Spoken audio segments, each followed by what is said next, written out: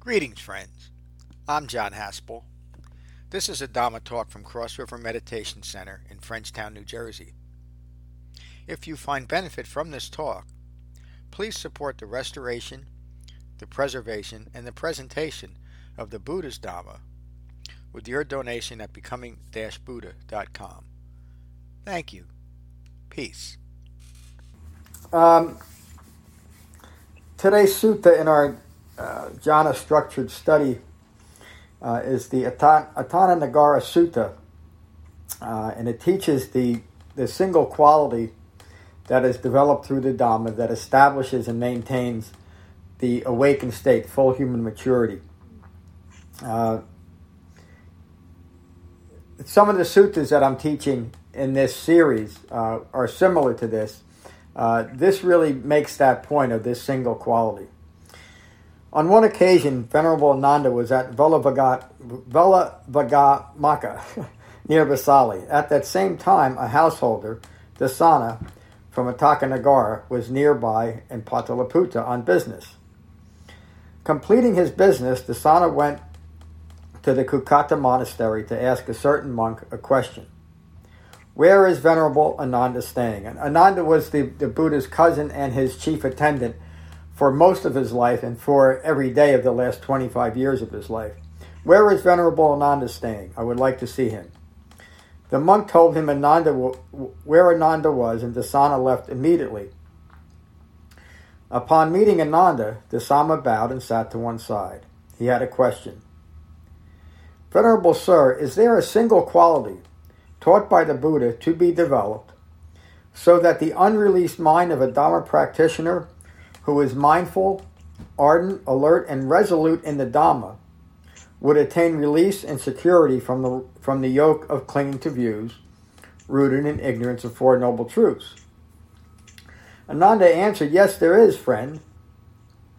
When a Dhamma practitioner, secluded from sensuality and other unskillful qualities, enters and remains in the first jhana. So that secluded from sensuality and other unskillful qualities is simply the beginning of jhana meditation, as we learned in the Four Foundations of Mindfulness. We simply find a secluded spot and we become mindful of our breath. We recognize that we're caught up in a distraction related to a feeling or a thought. We come back to the sensation of breathing. And the physical seclusion that enables that is now mirrored by the seclusion that we're establishing through concentration. In other words, as I keep interrupting my train of conditioned thought, which is reacting to feelings and thoughts, and simply bring my mind into this single-pointed concentration of being mindful of my breath and my body, we are establishing in that moment the awakened state, or at least the possibility of the awakened state. This first jhana is experienced as rapture born of that very seclusion. So rapture is a kind of archaic word that has different connotations. In a Christian society, rapture is almost always attributed to the second coming, or that time when Jesus Christ comes back to earth and all these magical and mystical things happen. That's not what we're talking about here as far as rapture. Rapture here simply means joyful engagement with what we're doing. Rapture born of that very seclusion. So the first jhana is the joyful engagement with the establishment of seclusion by that simple tool of mindfulness of my breath and my body. And notice that I said mindfulness of my breath and my body, not mindfulness of my breath. That's an important distinction between kind of modern meditation practices and the whole point of the Buddha's meditation and single-pointed concentration, which is a mind united in its body. This first jhana is accompanied by directed thought and evaluation. So again, words that we might not readily understand, but they're very simple. Directed thought simply means I am directing my thought away from the distraction and towards my breath. And I'm also evaluating. In the first jhana, most of us will evaluate what we're doing, meaning we're judging it. Is this good? Is it bad? Am I getting something out of it? Is it delivering me a blissful state? That's all part of the first jhana, to be recognized as another distraction or a fabrication, directed thought and evaluation, and we continue with meditation. This first jhana is fabricated, impermanent, and subject to cessation. So what does fabricated mean in this sense? It means that we're working within a mind that's conditioned, because the Dhamma meets us wherever we are. It would be useless if it didn't have that ability. It meets us where we are, which is distracted, in a conditioned quality of mind. So anything that is coming out of that mind is in that moment fabricated. So we have to understand that because we're caught in fabrications, all is not lost. In fact, the Buddha teaches us that even though our minds are caught up in a fabricated or corrupted way of looking at ourselves in relation to the world, there is a way out, and that's what Dhamma practice is for. So we're not to even evaluate the fact that I'm caught in a fabrication. I just recognize it as such and continue with my practice, which will develop into these ever deepening levels of jhana. As they continue meditation, they enter and remain in the second jhana. This second jhana is experienced as rapture and pleasure now born of concentration. So notice the distinction. And also notice how you have experienced this in your meditation practice. And that's really why the Buddha teaches the 4 levels of jhana, so that we can recognize that our practice is bearing fruit. So the first jhana is simply, we recognize the pleasure of seclusion. I'm disentangling myself from the world. There's pleasure in that. And now the second jhana, we're recognizing the skillful pleasure that's the recognition of developing concentration. Excuse me. So immediately in this teaching, the Buddha is saying we sit and meditate. We first acknowledge that we have established seclusion. We are joyfully engaged in that practice, and we take another breath. And we develop then into the second jhana. And now we recognize that our concentration is increasing. That's what this is teaching.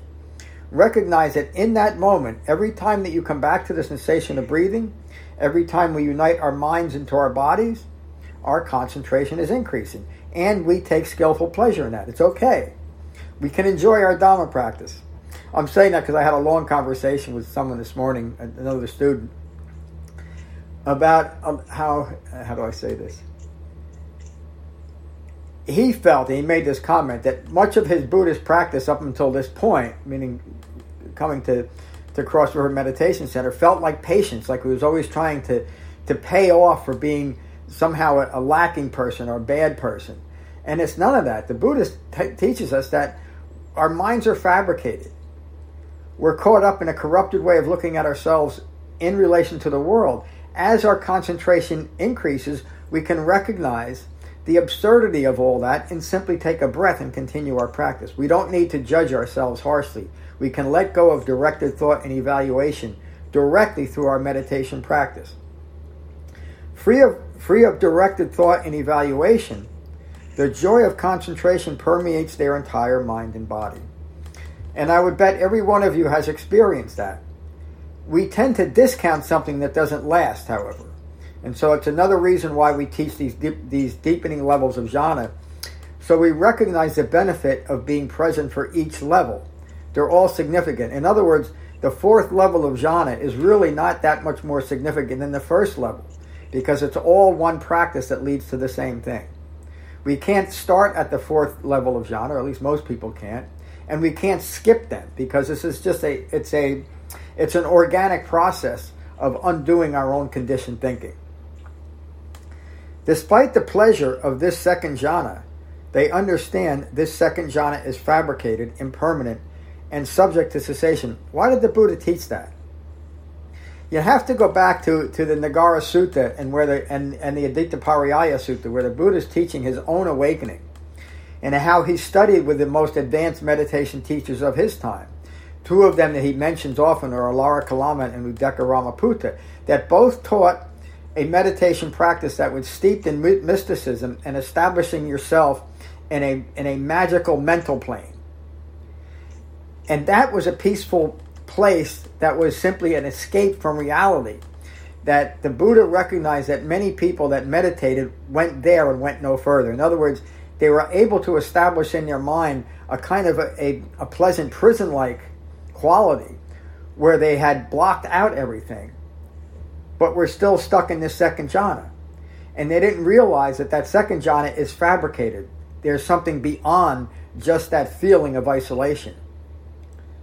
And the Buddha points out that that is subject to cessation as well. Continuing meditation, they enter and remain in the third jhana, which is equanimous and mindful, a pleasant abiding. So again, every one of us has had this feeling in meditation, even if it was just for a brief moment or two. And a mind of equanimity is a mind that is balanced. It's not chasing after anything. It's not seeking anything. It's calm. It's restful. It's a pleasant place to be. And has anyone not developed this third jhana and recognized it? If you have, please say you have. I'll take by your silence that you have. You've all experienced this third level of jhana. Mm-hmm. It's important to recognize that, because then our jhana practice, our meditation practice, becomes self-encouraging. We're not doing it because we're hoping to get somewhere. We're realizing, yeah, we are getting somewhere. I am more concentrated than I was. I can experience it, and I can take skillful pleasure in it. It's a pleasant abiding. With the fading of rapture, this pleasant abiding permeates their entire mind and body. And again, that might sound like something magnificent and something that we hope to hold on to. But that brief moment, if that's all that it is that moment that it's permeating our entire mind and body. And that's what is to be recognized, that this brief moment of profound concentration is only the passageway between the second and the third jhana. There's yet more to do. They understand that this third jhana is fabricated, it's impermanent, and it too is subject to cessation. So as our concentration deepens, we don't grasp onto any achievement or any one of these levels, because that would lock us into that level and it would preclude us from moving further. We're not trying to accomplish anything in meditation except ever deepening concentration. And that's a lifelong process. Continuing meditation, they enter and remain in the fourth jhana, which is pure equanimity and mindful. And so I would say, some of you may argue, that you've all experienced this fourth level of jhana.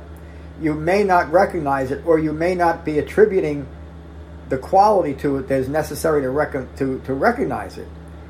Pure equanimity, and notice the Buddha doesn't put a time frame on this, or Ananda doesn't put a time frame, meaning that you recognize your mind is resting in pure equanimity and mindful for 18 minutes, or 18 hours, or 18 weeks, or 18 years.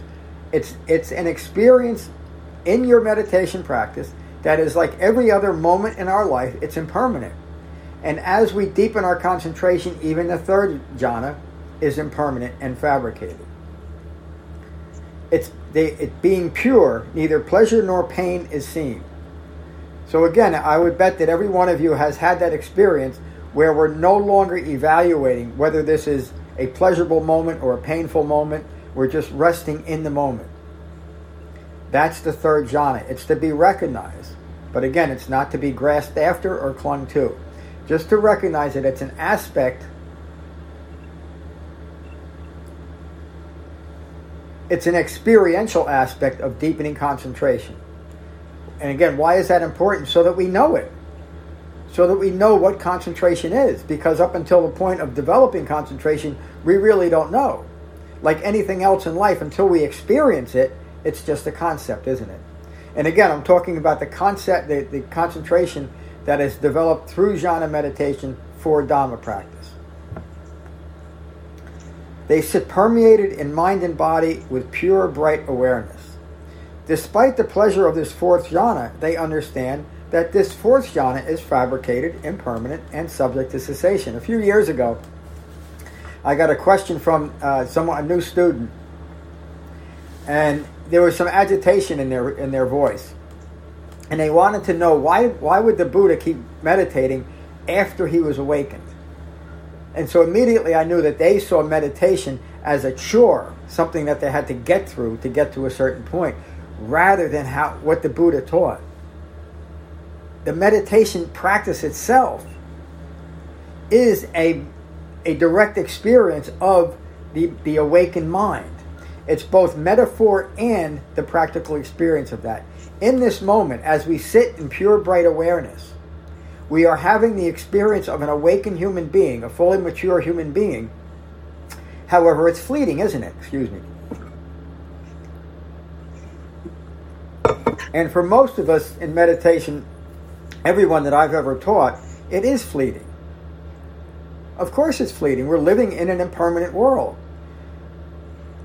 The Dhamma is not something permanent. The Dhamma is fabricated. Why do I say that? Because it must be if it's going to meet us where we are, fabricated. As concentration or jhana deepens, their mind is unbound, referring to the fourth level of jhana. Free of the confining yoke of ignorance. They are imbued with unlimited goodwill, with compassion, with empathetic joy, their mind resting in equanimity. Even so, this Dhamma practitioner understands that this release through goodwill, compassion, empathetic joy, and equanimity is itself fabricated. It's impermanent and it is subject to cessation. That's why the Buddha kept meditating after he awakened, because he understands the impermanence of all things, including the present quality of his mind. That is not an achievement that becomes a confining place, meaning it becomes stagnant, or it would be a confining place. An awakened, well-concentrated mind it's exquisitely supple. And so, being supple, it is the present quality of mind is subject to cessation. But the cessation of this present moment in a mind that is well concentrated simply leads to another moment that is resting in jhana. But that mind is not stagnant. It's not stuck in a point of view. It's very supple. It's a reference point to what is occurring. And you've heard me describe the awakened mind as just that. People question, well, what happens when we let go of all fabricated views of self? The initial thought seems like annihilation of self, isn't it? But it's just the opposite of that. It's being present for each and every moment of our life. That's the fourth level of jhana that becomes an ongoing experience. There's a truck outside. Just give me a second. I don't know why this person is going on out here. Maybe I could... Oh, now I know. Okay. Getting a little distracting, even to a well-concentrated mind like mine. Let me just go back to that. This release through goodwill, compassion, empathetic joy, and equanimity is fabricated, impermanent, and subject to cessation. Remaining well-concentrated, meaning continuing in that fourth level of jhana, they reach the end of the defilements. In that moment, there is no greed, aversion, or deluded thinking left within me. If they do not reach the ending of the defilements right then and there, through their continued right effort, the 5 lower fetters fade away. They are self-identification, grasping at rituals and practices, doubt and uncertainty, sensual craving, and deluded thinking. And I won't get too deep into that, but many of these things that the Buddha describes here are part of modern Buddhist practices. A lot of rituals, a lot of practices. Doubt and uncertainty is the main focus of one major tradition, that we should dive into our doubt and develop doubt and cultivate doubt. The Buddha says recognize doubt and let it go. Furthermore, having abandoned self-identification with form, having abandoned aversion, having abandoned self-reference, now here and now there. That's always a reference to getting caught up in non-physical magical states of mind. Now here and now there. Everywhere we can think of, we establish delusion. They enter and remain in the perception of the infinitude of space. Then the dimension of an infinite consciousness, then the dimension of infinite nothingness, and then too, the dimension of neither perception nor non-perception. Now notice how Ananda or the Buddha treats these non-physical, magical, mystical mental states that are just part of delusion. Even here, they understand that any phenomena connected to the 5 clinging aggregates, form, feeling, perceptions, fabrications, and consciousness, is impermanent, stressful, a disease, painful, an affliction, and as such, it is anatta, it is not a self.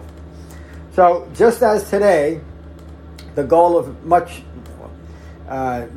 all of New Age kind of thinking and much of modern Buddhism is the establishment not here in this human life, but in a future form of reward for a well-done Buddhist practice in a future life or a future plane of existence. That was just as common during the Buddhist time. And he's calling that a disease. It's stressful. Why? Because it's fabricated. There's no possible way for a human being to have any of these experiences save within our own mind. And even though there's a great collective of people agreeing that this is what we want, it's still a disease. This is one of the things that brought me some clarity and allowed me to disentangle myself from the Buddhist relationships that I had established, and very strong relationships with certain monasteries that were, I'm not going to say they were difficult for me to let go of, but there was a lot of clinging. I mentioned a little bit of this to Jeff earlier today. Because of that relationship, because of my entanglement and the effort that I put into these other practices. When I came across these teachings, I realized that they were a disease. They were leading to pain. They were stressful. And in that understanding, it became very easy for me to let them go. And again, I'm talking about this and relating my personal experience because this is the personal experience of developing the Dhamma. It is just this direct. It undoes a lot of, how do I say this? It disentangles our minds from our own entanglements, our own assumptions about what life should be like, what my practice should be like, what so-called spirituality should be like, what the whole point of this Buddhist practice is for. The whole point of the Dhamma is to awaken, to gain full human maturity. Ananda continues, they disregard these phenomena and incline their minds to the cessation of ignorance. We turn away from anything that we might be grasping after, any magical establishment, any fabrication, and incline our minds to the cessation of ignorance. And it's a very specific ignorance, isn't it? It's ignorance of Four Noble Truths. Nothing remains to provoke the becoming of further ignorance and the birth of continued suffering. That is a teaching on the Buddhist teachings on birth. The Buddha never taught any teachings on future rebirth, future physical birth. His only reference to birth was, what are we giving birth to in this moment? And if my mind is rooted in ignorance, I can only become further ignorant. I can only give birth to further ignorance. But if my mind is resting in concentration and established refined mindfulness, then my mind is inclined towards awakening. They will enter into pure bright awareness, a pleasant abiding, totally unbound from clinging to wrong views. Listen to this last line, not the last line. Never to lose their mind again. They will enter into a pure bright awareness, a pleasant abiding, totally unbound from clinging to wrong views, never to lose their mind again. And also notice how the Buddha describes that. And or Ananda, but he's following his teacher's teaching. A pleasant abiding. If we're looking for anything more out of our Dhamma practice than a pleasant abiding, find something else, because that's what this is about. But it's a profound sense of a pleasant abiding. It's a pleasant abiding that is free of grasping after more pleasant abiding. It is simply a reference point to what's occurring. This, my friend, is a single quality taught by the Buddha to be developed so that the unreleased mind of a Dhamma practitioner who is mindful, ardent, alert, and resolute in the Dhamma would attain release and security from the yoke of clinging to views rooted in ignorance of Four Noble Truths. Dasanagata. Upon hearing these words, Dasana remarked, Venerable Ananda, it is as if a Dhamma practitioner were seeking a single opening into treasure and all at once realized 11 openings to treasure. In the same way, I was seeking a single doorway to the ending of all fabrications. All at once, you taught me 11 doorways I can take, all leading to the single point of concentration from fabricated views. Venerable Ananda, all true teachers deserve a fee. I will pay homage to you. Dasana then gathered the Sanghas from Vesali and Palapatuta and prepared a feast for them. He gave a pair of cloths to each Sangha member and a triple robe to Ananda. He then built a dwelling for Venerable Ananda. That's the end of the sutta. So that last is just the showing of appreciation for Dasana for what he had just learned right there. And he understood that Ananda had just given him a key to the Dhamma, to not look beyond this single quality that is necessary for awakening, a mind resting in equanimity, in that fourth level of jhana. And we experience that in each and every jhana session, and now even more so, because we'll be mindful of it, we'll be expecting this and recognizing it as it arises. This is similar to I can't remember, I think it was the Sariputta Sutta that I taught a short while ago. And this is a common theme in jhana meditation. These 4 levels of jhana are to be recognized solely for the recognition of ever deepening concentration, that our jhana practice is bearing fruit. So that's my talk for today. Let's talk to Jeff first. Jeff, how are you? I'm doing well. How's everybody there? They're all good. Gosh, I don't know what I could add to this. Well, I'll just talk about some of my own experience. I feel my meditation's going really well. What I'm struck with, though, is unless I'm using a guided meditation, I lose track of time completely. I have no sense of time. Granted, some days 5 minutes seems like it's torture.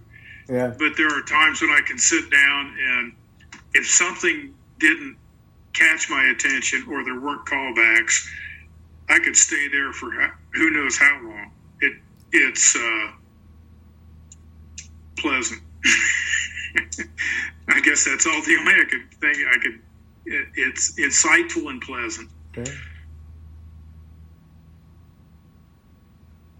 Do you notice these deepening levels of jhana in your meditation practice, Jeff? Oh yeah, for sure. Yeah, without question. Like I say, some days it's a battle, but there more and more it's I sense it now. Not just the concentration on the breathing for me is now breathing of the whole body. It's not just a point, say, somewhere I've seen the reference to the tip of the nose or whatever. That seems to me to be more of I wouldn't say it's a physical sensation, but it's an awareness of the body. Yeah. I feel located in the body. That's a good way of putting it. Because when we're caught up in our fabrications, we're not in our body. I mean, of course we are in a true physiological sense. We can't leave our bodies, but our minds are distracted outside of what's occurring, so we're not in our bodies. And it's so important to recognize that, and it is just that way. This is what we're doing. So, thank you, Jeff. Cliff, good to see you today. Hello. How are you? Very, very good. Good. So I was wondering about the self is a fabrication, and fabrication is a condition for stress and suffering, right? Yep. Now, when you said Dharma is fabricated, I was wondering if you could expound on that. In particular, Dharma has so many different meanings. What you meant by Dharma is fabricated.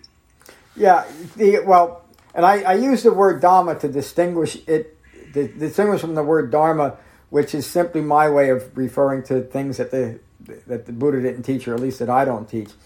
A human mind is fabricated because it's rooted in wrong views of reality. And again, it's not a magical or mystical fabrication. It's simply not seeing things clearly, so it's fabricated. So the Dhamma itself, by its nature, is fabricated. It's something that is put together to address that. But in the reality of an awakened human being, there is no Dhamma practice. It's just the ongoing experience of this life. So the Dhamma itself is it's a tool, if you will, to get to that point of full human maturity. So much like I might need a tool to bang a nail in, and so I'll fabricate something out of a piece of steel that'll allow me to do that. In that way, the Dhamma is fabricated. It's designed for a specific. It's designed as a tool to hit a specific nail. So I hope that helps, Cliff. Yeah, it does help quite a bit. So, are you saying that any view would be? You said wrong views would be fabricated, but even correct views, wouldn't any view at all be a fabrication? Just in the nature of being a view? Yes, if it's a self-referential view. But we're also getting into an area that it can only be experienced. So you can kind of get lost in trying to describe it, except to say, yes, and any self-referential view is, in the framework of the Dhamma, a fabricated view. Because there would be no self-reference in a mind that is simply a reference point to what's occurring, which is what the Buddha teaches us to be. That's an awakened human being. But he's also not teaching annihilation. That self that's hard for us to conceptualize in that way, as being a simple reference point, is what a human being is when all of the wrong views are taken away. There's nothing to distract, nothing, as the Buddha would say, nothing to provoke another moment of ignorance. And this sutta really gets right to the heart of that single-pointed jhana. So. Yeah, there's great stuff in here. Yeah, it really is. It's a great sutta. But they all are, I find myself saying that more and more and more. This is my favorite. We just had we're going through the Dhammapada again. Some of you have been joining us off and on. And it's probably the fourth or fifth time I've gone through it as a structured study. And the first time it blew me away by how profound it was. And every time I teach it now, it's just remarkable. But I say that about all these suttas. They all, in one way or another, there's hardly a wasted idea in the Dhamma because it's all dealing with the same thing, is recognizing ignorance of Four Noble Truths and abandoning those. So every sutta is focused in that way, if you can see it. And it's just remarkable. This one... It's like Mark Twain said that he noticed that the older he got, how much smarter his father was. Yeah. I would say the same thing, especially now. And I feel that same way about, and I think you're all probably feeling, even though I've never met Siddhartha Gautama, because of this study, I really feel like I have not a personal relationship with someone who's been dead for 2,600 years, but he really has become a part of our lives in a very personal way because he taught that way. And we are practicing it that way. We're practicing, he taught the Dhamma at a human level, and it's still present here, and we're experiencing it at the human level. And so it's just like that. Every day I think I'm more amazed at what this guy from 2,600 years ago is still teaching me today. And it's because he was able to take a very confused mind and straighten it out at least a little bit to see things life as life it is, as it really occurs. That's remarkable. So. Tom, how are you? Thank you, Cliff. Hi, John. Hello, everyone. Good to see you, and thanks for the teaching. I wrote down a couple of questions. So I've often been trying to differentiate between the four jhanas. And I'm sort of 90% there, but it's still with the third and the fourth jhana that I get a little bit confused. And I was trying to sort of work out that something that I notice as being different between the third and the fourth jhana is with the in the third jhana, it refers to the fading of rapture. Yeah. And it basically talks about this pleasant abiding permeates their body with the. So it focuses more, at least as I understand it, on being able to sort of let go of pleasure. Right, it seems a bit more of a focus on pleasure in the third jhana, and yes. In the fourth jhana, it says being pure, neither pleasure nor pain is seen. Yeah.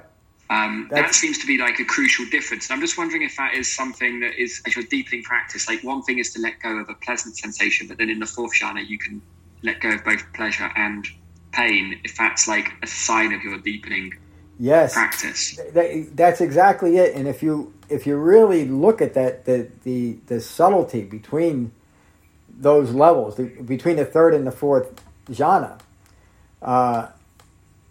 you wouldn't be able to discern it without a well-concentrated mind. And so again, it's a teaching on look at what you can do with your own mind. You can see the difference between even a subtle pleasure and the absence of even that. That's the teaching of concentration. We can do it ourselves. We can see it, and you just explained it, that you've seen it in yourself. You notice a difference. So we're taught as human beings, I think from the moment of birth, that we should always be seeking pleasurable experiences, however they might be. And the Buddha teaches us that up to a certain point, there's value in that if you direct it correctly. But even then, and that would be the same as establishing myself in the infinitude of consciousness, and think that I've had experiences like that I thought that I was all one cosmic mind, and it was magnificent. I can conjure it up right now where I was and what it felt like. It was just a distraction from what was occurring, and what's left is this pure, bright awareness of what? Of right now. Not the craters of the moon or anything like that, or not some clairvoyant or non-physical experience. This is it. Life is its own reward. What does that mean? We have to be living in it for it to be a reward, doesn't it? We have to be accepting of it. Someone trying to get in? And the Buddha teaches us how to do that and to get to these very, very subtle levels of peace and calm, which is that pass from the third to the fourth jhana. And even that is impermanent, isn't it? Yeah. Yeah. So you said you had other questions, Tom? No, I think that's okay for now. I've got another one I'm going to ask maybe next time. But no, that was good. That was a crucial one for me, which I'd just took me a little while to get my head around. But yeah, definitely getting there. So thanks. Yeah, and you've had that experience directly of passing from the third to the fourth jhana. And I should say that these four levels are delineated, but they really one flows into the next. And you could call it the four levels of jhana as just ever deepening concentration, but it's important to notice the difference that our concentration is actually deepening. Yeah. Because we could just take a breath and say, "Okay, I'm concentrated. I've done it." A lot of meditation is left like that, isn't it? Just quiet. Sit quietly and kind of. I don't know. I can't really get my head around other meditation practices anymore, even though I've done them, because there was no structure to them, and this is the only one I've ever come across that really, even mantra. I started out with TM, and that a mantra-based meditation, and that just led me to follow a mantra rather than deepening my own understanding of my own mind, because that's what it was about. So, thank you, Tom. Hello, Matteo. Thank you, John. Just very quickly, John, before Matteo speaks, I have to jump off a couple of minutes early. I just have an errand I have to deal. So without being rude and sort of just disappearing, just to say thank you very much for teaching, and I'll try to make it on Saturday, but if not, definitely see you next Thursday. Great. And goodbye to everyone. Take care, right, Tom. Thank you. Hey, Matteo. Nothing to add. I will say no silence. Everybody stole my questions. That's a well-focused Sangha. Well, again, thank you, Matteo. Thank you for leading the meditation today, too. How did it feel? Good. I think when I started, I was a bit speed up. I was like just reading the script. But then I tried to make more emotion and, breathe in and breathe out while I was like leading. And I think it was like even more tasteful, at least for me.